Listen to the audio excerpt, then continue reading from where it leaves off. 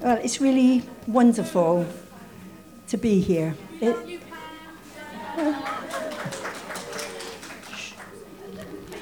By the way, it was a pack of lies what Di said about me. Pack of lies.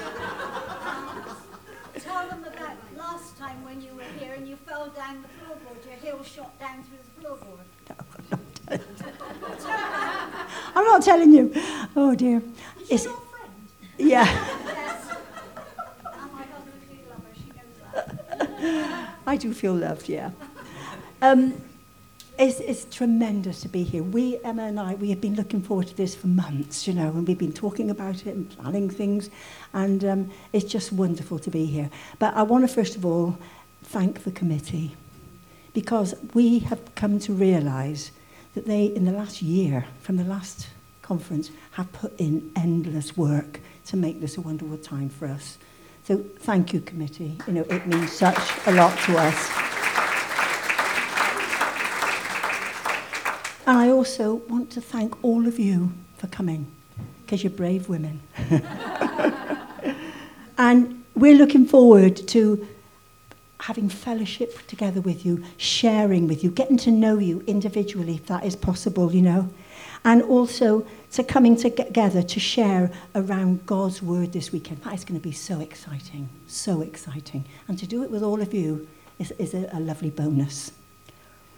And I'm so pleased that this is called, I noticed it on the leaflets that we've been given, this is called the Southwest Bible Study Conference. Isn't that great? Because that tells me that the Word of God is going to be one of the most important things that this conference is about. And you'll agree that reading and loving and living the Bible is one of the most important things that we can do, vital things that we can do. So what we wanted to do tonight, we wanted to start with a brilliant little video which has been produced by the Bible Society. You might have seen it. It's called The Bible in 4 Minutes. And it is really incredible. It's written and commentated on by... Oh, sorry. No problem. Just quickly to say, it's by a Welsh poet, and he's called, I've got his name, Di Woolridge. You might have heard of him, and he's brilliant. But he's Welsh, and he talks very fast, and to get the Bible into 4 minutes is quite hard. So he's talking quite fast, so you have to listen carefully. But just see what you think of this.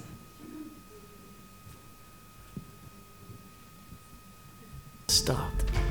The original orator set out solar systems with stanzas, and from the dust he formed us as the ultimate reflection of his perfection, until the cataclysmic mistake, with the snake spoiling the truth and speaking the fake news, knowledge misused and trust abused, sin goes viral. Yet a seed sown, pointing to a promise of a rescuer homegrown, they wait. Time passes, Abe gets the call up, then Isaac to Jacob, God wrestler. The providence of God sees Joe go from prisoner to prime minister. 400 years pass, then a 10-plague standoff. Israel's shackles come free. Moses leads the way as God center parts the sea to Sinai. A 10-part moral compass, 12 eye spies, 40 years in the wilderness, they wait. Moses to Joshua, the baton gets passed, promised land with milk and honey on tap. Judges lead, then it all falls apart. People want a king, on paper Saul's mustard, but he wrecks the gig. Psalm singer David gets crowned and convicted. Temple gets built, but Solomon's conflicted. Kingdom divides, God's people get evicted. Daniel naps in a lion's den. 70 years pass, God brings them back then. Temple ruins get erected. A wall gets built, Jerusalem's protected, and they wait. 400 years pass. Enter magnificent maker of everything. Wrapped in linen cloths are beauty spots. Riffs off Isaiah, broke bread with outcasts. Healed abseiling paralytics who picked up their own mats. pass over palm leaves, then pass over to Gethsemane, to handcuffs, to trial, as Peter denies, on my mother's life I've not even met the guy. Then crucified. Love laid out his arms with one final cry, it is finished. But on the third day, hope reinstated with victory on display as the Messiah's stone rolled away. And before Jesus ascended, he says, wait. The Spirit's opening ceremony display. Tongues of fire, the works of a people full of praise. Stephen martyred, church close to despair, till Paul U-turns preaching the gospel everywhere. Church as community, radical diversity, and this is our part in the unfolding story. Now Spirit sealed and for God's glory we participate, yet we still wait. And off the Isle of Patmos, Apostle John got a snapshot of how it all ends, and it's gonna be worth the wait. Sin's death grip will cease. No more tears, with fears forgotten and baggage sent packing, as the community of grace-gifted misfits welcome in the homecoming. From despair there'll be perfect repair, and hope will be there as the highlight for all time. He's the promise became pillar to the plotline, the living vine, original orator, solar system setter outer, the dust former and people potter. Word became flesh, put to death yet raised, so one day we may raise in him. So we raise our lives as an offering of praise for the one who's worth the wait. Absolutely. That's wonderful. It's so clever, isn't it? And I love he's a wordsmith, and I love some of his, I love the one about the paralytic abseiling. Yeah. Well, as you know, the studies this weekend are going to be centered around John 15, verses 1 to 17.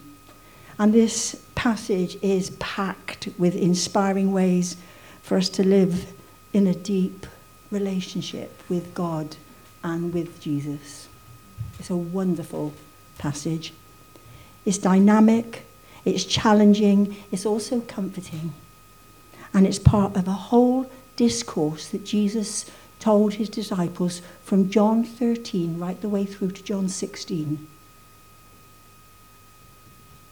And Jesus told his disciples as they shared the Passover together in the upper room on that last night. One of the three main feasts that the people came down to Jerusalem to celebrate every year. Jesus was sharing the Passover that they had shared for hundreds of years. And our passage this weekend is after Judas has left to betray him. And Jesus speaks to the remaining disciples as they leave to go to Gethsemane. And it says, when Judas left, it was night. And you know, when Jesus opened the door, telling them what we're going to study today, it was also night, because he was going to Gethsemane. So it's the last thing that Jesus tells them, so it's going to probably be the most important thing that he says. And that is what he is going to say and teach us about this weekend. It is so exciting, so exciting. It is also vital, and it's transformational. It will change our lives. If we grasp it, if the Holy Spirit helps us, it will change our lives, that's for certain. I will be looking at the more relational side of John 15, and the more of the discipleship aspect of it. Emma, brilliant girl, she will be taking the nitty-gritties, the practical side of abiding in Jesus. And because it's only a passage of 17 verses, there's obviously going to be some overlap in what we say, but we are trying to define each like that. Over to you, Emma.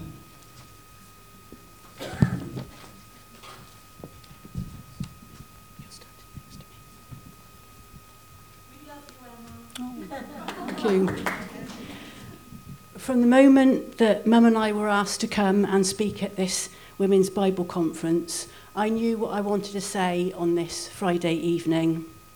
I felt that there would be women here who saw that its speakers were, for the first time, a mother and daughter team, and nearly didn't come because it was just too painful. For me, the reasons that it might be too painful fell into 3 categories. The first is because there will be women here whose mum has died, maybe a long, long time ago, maybe more recently, but you still miss her. You still wish that you could pick up the phone and hear her voice again, or feel her loving arms enveloping you like they always did, or sometimes hear her cheering you on, louder than all the others, from your sideline. As a rule, we only get one mum, and the loss of her is immense. Tonight, I acknowledge you and your mum who you miss so much. Or you might be a mum here who is estranged from your daughter or your son. Maybe you will watch me and my mum interacting over the course of the weekend, and you will feel a longing in your heart for some of that closeness to come back into your motherhood experience. Tonight, I acknowledge you and your prodigals. Or maybe you are someone here who had or continues to have a difficult mum. A mum who didn't know how to or was unable to nurture you in the way that you should have been nurtured. Tonight, I acknowledge you and your mum who's caused you pain and left you wanting. To everyone with us this weekend, I'm glad that you've come, that you're here. I feel that every one of you is meant to be. When Mum and I went on a retreat day to Portishead a few months ago to plan the overall title for this weekend and the subjects of our individual talks, I took a book by Esther de Waal called Living on the Border, and I felt this quote from the blurb on the back was very relevant this evening as we pass across a threshold to experience meaningful time together. To take time to pause at a threshold, be it a place or a moment between one action and the next, is to show reverence for the handling of space and time and respect for those who we meet. In the book, Sister Rennie Brannigan writes, thresholds are like those growth knobs on tree limbs, signs of how far it grew before it accepted an invitation to grow even more. This weekend, you have an invitation, and so do I, to grow even more. Here at this threshold, we encourage you to put down the worries that you have arrived with, the pain that might feel like part of your life now, the regrets, the mistakes that have seemed to trip you up, the distractions that clamour for your attention, but understand they will be waiting for you to pick back up as you walk back through the doors on Sunday afternoon. Or you can do what Jesus longs for you to do in Matthew 11, verse 28, when he says, "Come to me, all you who are weary and burdened, and I will give you rest. Take my yoke upon you and learn from me, for I am gentle and humble in heart, and you will find rest for your souls." The choice is yours, and yours alone. After I've closed now with a prayer, I'm going to finish our time together by asking for a song by Lauren Daigle to be played. I don't know whose voices speak loudly into your life or what they say, but my prayer is that this weekend you will hear what God says about you, clearly, unmistakably, above all of the other voices. Oops. I'm going to close our time with a prayer that someone sent my mum for International Women's Day this year. I pray that the right women would come in your life at the right time. I pray you'll stay open to finding them. May you always be watching for hints of your people.